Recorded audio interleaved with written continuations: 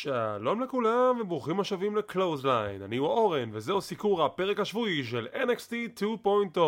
אבל לפני שניגש לסיקור הפרק, יש כמה חדשות וידיעות. כבר במשך מספר חודשים, קרוב לשנה שלמה, מאז שהתחילו גלי השחרורים והטענות של WWE לגבי הסיבה לאותם שחרורים, קיצוצים בתקציב, היו הרבה ספקולציות לגבי האם WWE הולכים למכור את החברה, האם הולכים למכור את עצמם לאיזשהו גוף אחר, וינס מקמן יפרוש לגמלאות ומישהו אחר ינהל את החברה. ובכן, ברעיון שהתנהל מול ניק קאן, נשיא הארגון, הוא בא ואומר, אנחנו לא מנסים באופן פעיל למכור את החברה, אבל אנחנו פתוחים להצעות. אם מישהו ניגש אלינו עם הצעה קונקרטית, ואני יכול להגיד לכם שכמה וכמה חברות ניגשו אלינו ושאלו אותנו לגבי רכישת ארגון ה-WWE, אנחנו באנו והקשבנו. אבל אנחנו לא באופן מודע ופעיל מנסים למכור את הארגון. המטרה שלי בתור נשיא הארגון היא לגרום לחברה להיות כמה שיותר רווחית וכמה שיותר להצליח. אבל להגיד לכם שאנחנו מנסים בפועל למכור אותה, זה לחלוטין לא המצב. זו התמונה.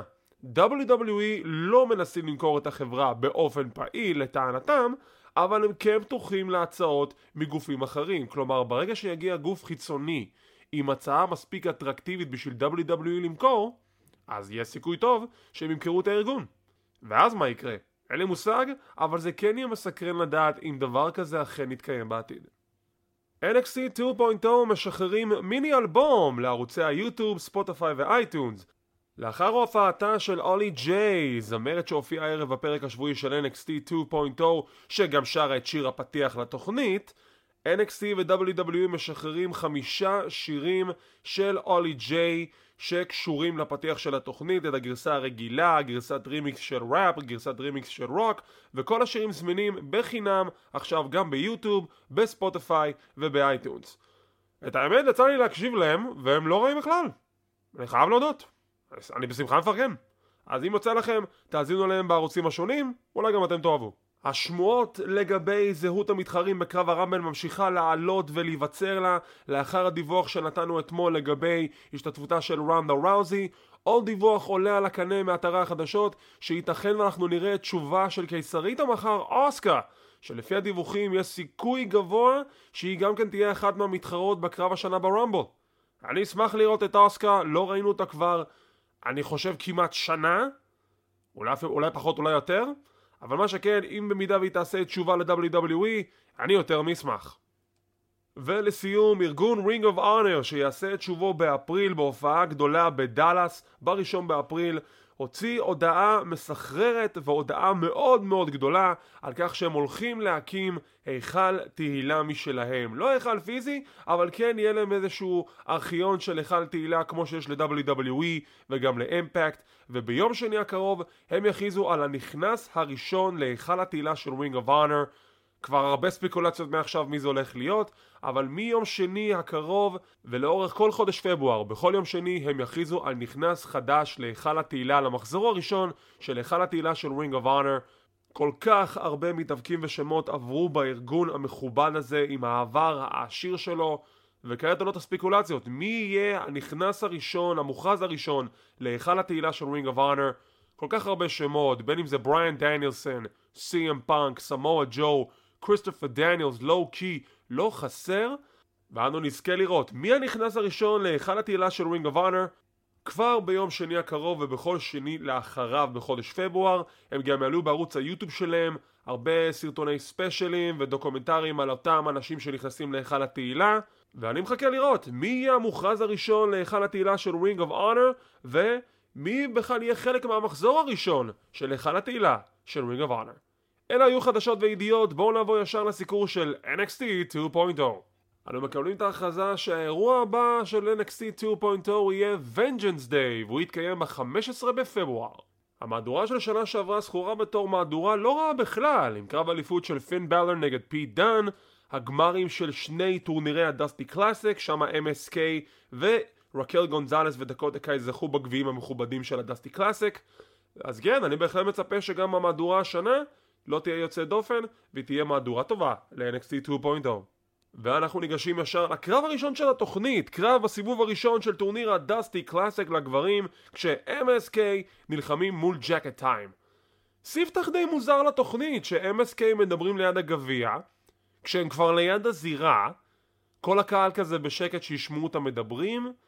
אני לא יודע אם הקהל בכלל שמע מה שהיה להם להגיד, אבל זה כבר נעשה בעבר ב-NXT, כטריפל אייג' עשה איזשהו פרומו פתיחה לאחד מהטייק אוברים, והוא מדבר על המצלמה והוא מבקש מהקהל להיות בשקט, והקהל אשכרה היה בשקט, אז זה גם עבד הפעם סוג של.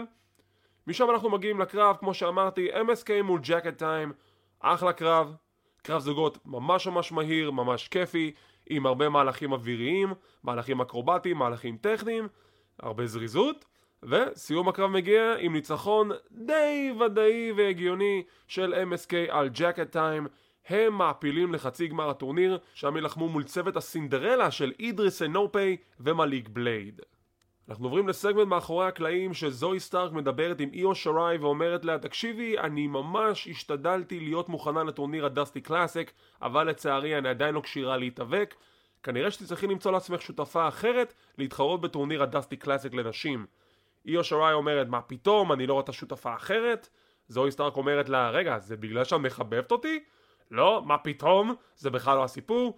טיפני סטרטון מגיעה להתעמת עם איו שריי ומעליבה אותה, ונקבע להם קרב בהמשך התוכנית. טיפני סטרטון נגד איו שריי. נדבר עליו בהמשך. משם אנחנו מקבלים פרומו של קמרון גרנד, שהוא אומר שהוא ינצח הערב את טוני דיאנג'לו, ויקבל קרב על אליפות הצפון אמריקאית של קרמלו הייז. עוברים לזירה, ששם יש לנו פרומו של לגאלו דה פנטזמה, שסנטוס אסקובר מדבר על ברון ברייקר, עד כמה שהוא לא סובל אותו, שכן כולם מריצים את הדחקות על המשפחה שלו עם המתמטיקה, אבל אותו אישית מעצבן שהוא נמצא שם מספר חודשים בלבד, והוא כבר בפסגת הצמרת עם אליפות NXT, חגורה שהוא חושב שמגיעה לו. ברון ברייקר מגיע להתעמת מולו, שבסיום לגאלו דה פנטזמה מנסים לתקוף את ברון ברייקר, הוא מצליח להדוף אותם, וחוזרים למאחורי הקליל מרעיון, ושם סנטוס אסקובר מודיע ומכריז שנכון, אולי ברון ברייקר יצליח להרים עליהם הפעם, אבל עדיין זה משחק מספרים, ולברון ברייקר אין חברים, הם עדיין 3, 4 אם אתם מחשבים גם את אלקטרה לופז, ולברון ברייקר אין חברים, הוא יצטרך להתמודד איתם לבד בסיום התוכנית. חשוב לציין גם, ברון ברייקר הסכים לאתגר של סנטוס אסקובר לקרב על אליפות NXT, ושוב סנטוס בא ואומר, לא, נעשה את זה בזמן שלי. ברור שכל זה מוביל לקרב אליפות בטייק אובר הבא, במחאות טייק אובר כבר יש לזה שם אחר, Vengeance Day, ואת האמת, אני בעד. אני חושב שסנטוס אסקובר הוא אחד מהדמויות היציבות שיש כרגע ב-NXT. אני יכול להגיד שהוא חלק מהדור הישן, אבל אני כן רואה בו מישהו בדור החדש, ועובדה שגם המיקום שלו בקארד מול ברון ברייקר מעיד על כך. והשאלה היא, האם הוא זה שינצח את ברון ברייקר? סיכוי גדול שלא. השאלה הגדולה יותר, זה שהאם אחרי הקרב מול ברון ברייקר, האם לגאלו דה פנטזמה יעלו לראו סמקדאון? זו השאלה היותר גדולה. ואם כן, אני חושב שזו החלטה הגיונית. מה שכן, זה קצת תצער, מהבחינה שאני כן הייתי שמח לראות את לגאלו דה פנטזמה זוכים באליפות הזוגות של NXT. אבל היי, זה רק אני צריך לחכות ולראות, אבל זה אכן מסתמן שסנטוס אסקובר מול ברון ברייקר זו התוכנית ל-NXT Vengeance Day. הקרב הבא, בואה נגד סולו סקואה בקרב ללא פסילות, הצמדות בכל מקום בזירה ובבניין. אם יש הצמדות בכל מקום בזירה ובבניין, אז מן הסתם זה יהיה גם קרב ללא פסילות, לא? לי פשוט זה נשמע הגיוני, אבל כנראה שהוא צריכים להסביר לנו את שני הסעיפים האלו בנפרד. מה שכן, קיבלנו פה אחלה קרב. אני שמח שבואה מקבל את הספוטלייט הזה. בואה זה דמות שברגע שהחליטו לוותר על מי יינג או מינג נא או איך שקראו לה, מתנצל, פשוט לא זכור לי השם המקורי, אני חששתי שהוא פשוט ילך לאיבוד עוד פעם ולא יתייחסו עליו ברצינות, אבל עובדה, כשבסוף העבירו את הגימיק של השד שמשתלט עליך אליו, הוא מקבל זמן בתוכנית, הוא מקבל מיקוד, הוא מקבל פיודים, והנה הוא מקבל קרב מרכזי בתוכנית של NXT 2.0 מול סולו סקואה. וזה היה קרב חביב, קרב לא רע בכלל, שבסיום סולו סקואה מנצח את בואה, שהוא עושה את האוסו ספלאש מהפינה הישר לתוך שולחן, כשבאו עליו. ניצחון הגיוני של סולו סקואה. אני לא חושב שבואה הפסיד הרבה מההפסד הזה, נכון, הוא הפסיד, אבל עדיין עצם העובדה שהוא נמצא בפיוד מרכזי זה כבר טוב בשבילו, ואני מסוכן לדעת לאן הוא ימשיך, ותוך כמה זמן סולו סקואה יצטרף לאחיו האוסוס בסמקדאון. מכאן אנחנו עוברים לפרומו של אימפריום. אימפריום מדברים על כך שהגיע הזמן לעידן חדש. וולטר מדבר על השם שלו, למה עכשיו הוא קורא לעצמו גונת'ר. רק אני לא הבנתי אם השם שהוא דיבר עליו שהוא קיבל מהמשפחה שלו היה וולטר והגיע הזמן לשנות אותו, או שהוא רוצה לשנות את השם שלו לגונת'ר כי זה השם שהוא קיבל. זה היה קצת לא מובן. אני הולך לפי הדבר הראשון שאמרתי, שהשם שלו היה וולטר ומוכר בכל העולם, אבל הגיע הזמן לעידן חדש, שונה מהשם שהוא קיבל מהמשפחה שלו, כי הוא רוצה להצליח לבד, אז הוא החליט לשנות את השם שלו לגונת'ר. הסיפור מסתדר, כי כבר עשו את השתיק הזה כמה וכמה פעמים במגוון דמויות ב-NXT וגם NXT UK. הדוגמה הראשונה שעולה לי לראש זה של בן קרטר לשעבר, היום קוראים לו ניית'ן פרייזר אם אני זוכר נכון. וכן, זה אחלה סיפור, זה לא שם דבילי כמו גונת'ר סטארק, אבל לפחות הם ניסו לעשות איזושהי הצדקה למה הוא לוקח את השם החדש, עידן חדש של אימפריום, ובהמשך התוכנית, מכרה היהלומים קורא עליו תיגר, מלקום ביבנס עם עוד פרומו מהמם, שהוא צוחק על השם של וולטר, הוא אומר היו צריכים לקרוא לך בשם אחר, לא הולך להגיד איזה כי אנחנו PG, והם מאתגרים את אימפריום לקרב בשבוע הבא, מכרה היהלומים, נגד אימפריום, רודריק סטרונג והאחים קריד, מול אלופי הזוגות של NXT, מרסל ברטל, פביאן אייקנר וגונת'ר. זה הולך להיות קרב מדהים. וככל שהספקולציות עולות וממשיכות, לא יודע, יש לי הרגשה שרודריק סטרונג בדרך לעזוב את NXT 2.0. זה לפחות ההרגשה שלי, אין לי שום אישור אסמכתה לזה. ולא רק זאת, יש לי גם הרגשה שבסוף הם יוציאו אותו ממכרה היהלומים. הכיוון שלי, איך שאני רואה את זה, זה שהם מפסידים בשבוע הבא, מלקום ביבנס מתווכח עם רודריק סטרונג, והאחים קריד מקים אותו, וכך מוציאים אותו ממכרה היהלומים, לדעתי. שוב, זה איזושהי הרגשה שיש לי, אני מקווה שאני טועה, אבל נחכה לשבוע הבא בשביל לגלות. הקרב הבא הוא קרב קצר של דוק הדסון נגד גורו ראז'. גורו הוא כמובן אחד מהמתאבקים שדוק הדסון תקף בשבוע שעבר. הוא עדיין עם אותה מוזיקת כניסה של הפוקר רום, אבל הוא שונה, הוא אגרסיבי יותר, הוא אלים יותר, והוא מנצח את גורו ראז' במספר שניות בלבד. עם סיום הקרב, דנטה צ'ן מגיע להתעמת איתו, אומר לו, אתה לא הראת לי כבוד בשבוע שעבר, אז לפחות אני אראה לך כבוד, וכך שאני אגיד לך מתי אני מתכוון לתקוף, וזה עכשיו. הם מתחילים לריב אחד עם השני, כמה שופטים ונציגים מאחורי הקלעים מפרידים, עד שדוק הדסון תוקף את הרגל המשוקמת של דנטה צ'ן, וכך מסתיים לו הסגמנט. אז יש לנו פיוט חדש ב-NXT בין דוק הדסון לדנטה צ'ן. נראה מעניין? בואו נראה לנו ימשיך. יש לנו רעיון מאחורי הקלעים עם הצוות של פרג'יה פרואדה, אינדי הרדוול וקיילי ריי, שזה מוביל אותנו לקרב הבא שלנו. קיילי ריי, פרג'יה פרואדה ואינדי הרדוול מול הצוות של טוקסיק אטרקשן. קרב חביב ביותר, אין לי יותר מדי מה להרחיב עליו. הסיום הגיע זה שקיילי ריי לוקחת עלת בייסבול ומנסה לכסח את מנדי רוז. עכשיו מנדי מצליחה להתחמק, והיא כל פעם פוגעת במדרגות או בעמוד או בחלק של הזירה, והשופט בתוך הזירה לא עושה כלום. היא תוקפת אותה עם נשק. נכון, היא לא פוגעת, אבל עדיין זה שימוש בכלי נשק, זה מצריך צלצול לפסילה, והוא לא עושה כלום. אז קיילי מבריחה את מנדי מהזירה, ופרג'יה פרואדה בתוך הזירה מצמידה את ג'י דולין. אז הצוות של הפייסיות זוכה, אבל עצם העובדה שקיילי ריי ניסתה להרוג את מנדי רוז עם עלת בייסבול, לא מצריך צלצול בפעמון לדיסקואליפיקיישן? זו לא פסילה? זה מוזר.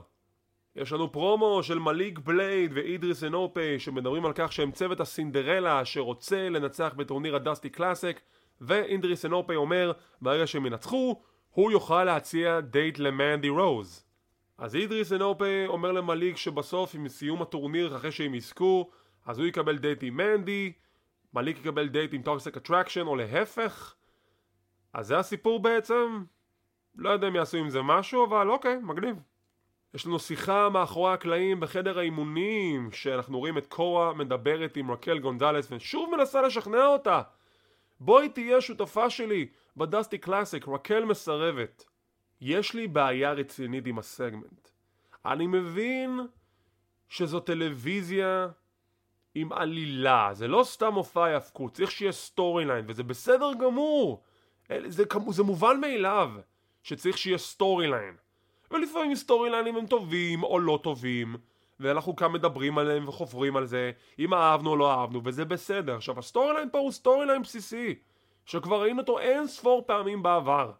של זוג שלא אמור להיות זוג, בסוף מתחבר להיות זוג, ומצליח או נכשל, וזה מוביל משם. אין לי בעיה עם זה. הבעיה שלי היא המשחק של קורה ג'ייד ורקל גונזלס, עם דגש יותר גדול לקורה ג'ייד. עם כל הכבוד למתאבקת קורה ג'ייד, המשחק שלה לא משהו בכלל.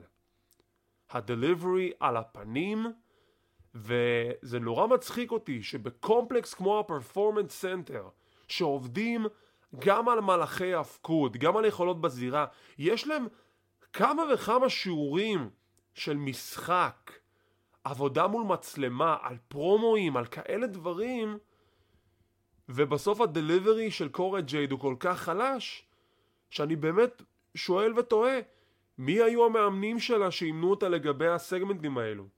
כי באמת, המשחק של קורה ג'ייד על הפנים.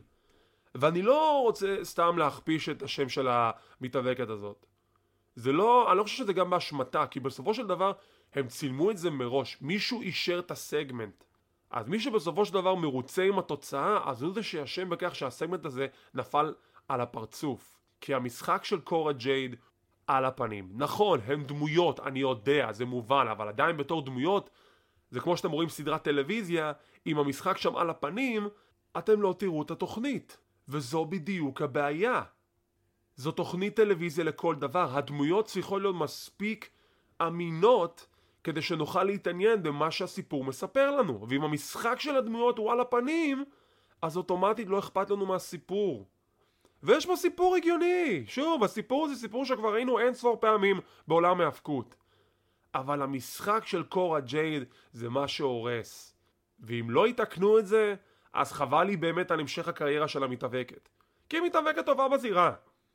אבל היא לא מקבלת הכוונה נכונה לגבי איך לגרום לדמות להיות אמינה, איך ליצור אמפתיה ורגשות כלפי הדמות הזאת, ופה היא יכולה להיפגע יותר. מכאן אנחנו עוברים לקרב האחרון בסיבוב הראשון של הדסטי קלאסיק, כש-The Grizzled Young Veterans מול הצוות של אנדרי צ'ייס ובודי היווד מצ'ייס יוניברסיטי. צ'ייס יוניברסיטי כל כך אובר, זה כל כך כיף לראות. אנדרי צ'ייס עם השטיק שלו This is a teachable moment, שהוא עושה מספר מהלכים על ג'יימס דרייק והקהל מתפוצץ. משם בודי היווד נותן הופעה נחמדה ביותר, נותן כמה מהלכים מעולם הפוטבול, כי הוא היה שחקן פוטבול לפי מה שהבנתי, עם הריצה במקום ואז הוא נוחת על היריב שלו, זה כמו ריצת סקרימג', כמו בתרגול פוטבול, זה היה מגניב לגמרי. אבל סיום הקרב הגיע ש-GYV מנצחים את הקרב עם סוג של דאבל קולד ברייקר, שזה היה מהלך מגניב ביותר. אני לא יודע אם החליפו את מהלך הסיום הרגיל שלהם, אבל אם זה עוד מהלך לארסנל, זה מהלך בהחלט מבורך. ו-GYV מעפילים לחצי גמר טורניר הדסטי קלאסיק, הם ילחמו נגד האחים קריד, שבצד השני יש לנו את MSK מול הצוות של אידריס אנופי ומליק בלייד. עם סיום הקרב, וון וגנר מגיע לזירה ותוקף את אנדרי צ'ייס ואת בודי היוורד, וזה רשמית, לא רק שהוא כבר לא מושם מ-NXT, הוא חזר, והוא חזר בזכות המנהל החדש שלו, רוברט סטון. ואני מבסוט. רוברט סטון היה צריך את השינוי הזה, שיקחו אותו יותר ברצינות ושיפסיק להיות התנחת הקומית, אז אני חושב שהחיבור שלו עם וגנר יכול לעבוד, ובוא נהיה כנים, וגנר צריך את המאופפיס, וגנר צריך את ההכוונה הזאת כדי שיהיה יותר כיוון לדמות שלו. אז אני אוהב את החיבור הזה, אני מבסוט עליו, נראה לאן זה יוביל. אנחנו מקבלים את ההכרזה שאודיסי ג'ונס נפצע והוא יחזור לפעילות רק בסביבות הסתיו, כלומר בסביבות חודש ספטמבר. אז אנחנו כאן בקלוזליין רוצים לאחל לו החלמה מהירה ומלאה, ושיחזור בקרוב כמה שיותר מהר. קרב הבא, איו שוראי מול טיפני סטרוטן. עכשיו, היה לי הרבה מה להגיד על טיפני בהופעת הבכורה שלה ב-NXT.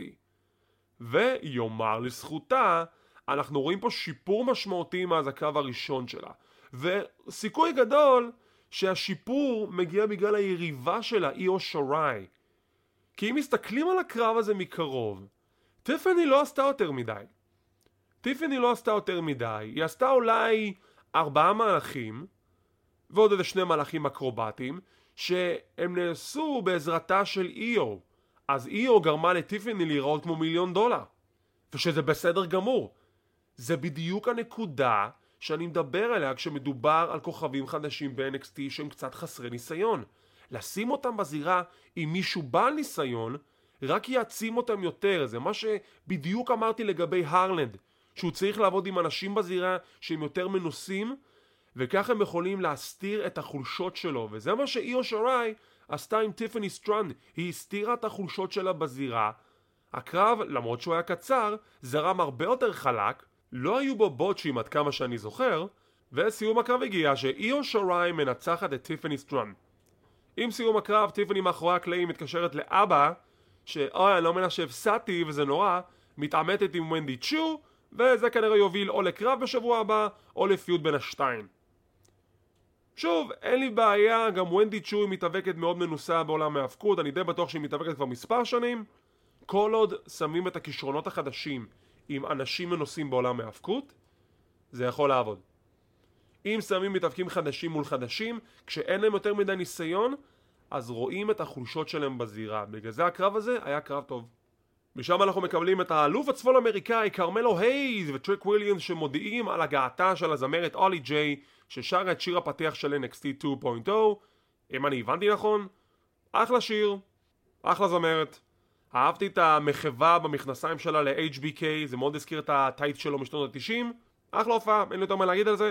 ולאחר מכן אנחנו מקבלים את הקרב המרכזי. הקרב המרכזי היה טוני דיאנג'לו מול קמרון גריימס. הזוכה בקרב יקבל הזדמנות על האליפות הצפון אמריקאית מול קרמלו הייז, האלוף המכהן. אחלה קרב. אחלה קרב בין טוני דיאנג'לו לקמרון גריימס. הקהל מאוד מושקע בתוך הקרב. סיום הקרב הגיע שקמרון גריימס, סוג של גונב את הכובע של טוני, מסיח את הדעת של השופט, ופי דן עושה את שובו עם עלת קריקט וכמעט שובר את היד של טוני דיאנג'לו.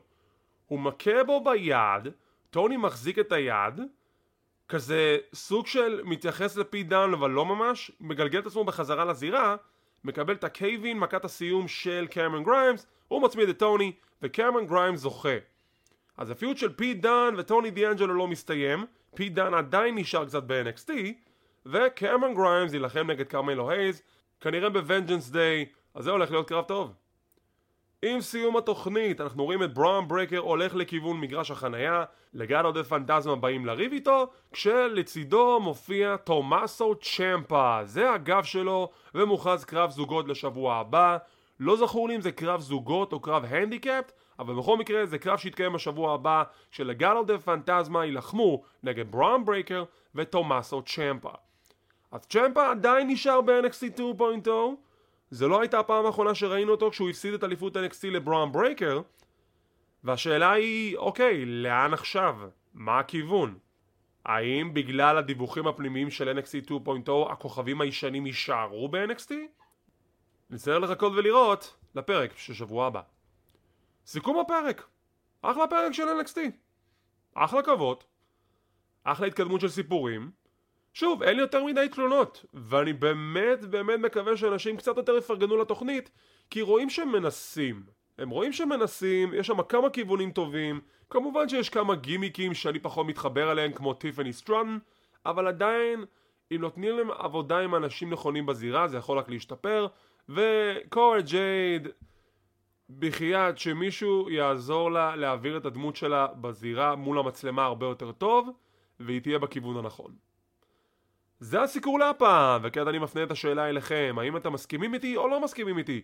אשמח לקרוא תגובות ודעות כאן ביוטיוב, וגם בדף קהילת ההאבקות של ישראל בפייסבוק. כמו כן, אם אתם רוצים להישאר מעודכנים ולראות מתי אני מעלה את הפינות האלו, תחצו על הלייק, תירשמו לערוץ, תחצו על הפעמון לקבל עדכונים, זה חינם, זה לא עולה כסף. כמו כן, אנחנו בפודקאסט קלוזליין, אנחנו בפודבין, ספוטיפיי, גוגל פודקאסט, אודיו אודיבל ועוד רבים טובים. אז תודה רבה שצפיתם, שמחים שהאזנתם, מקווים שנהנתם, ונתראה בפעם הבאה.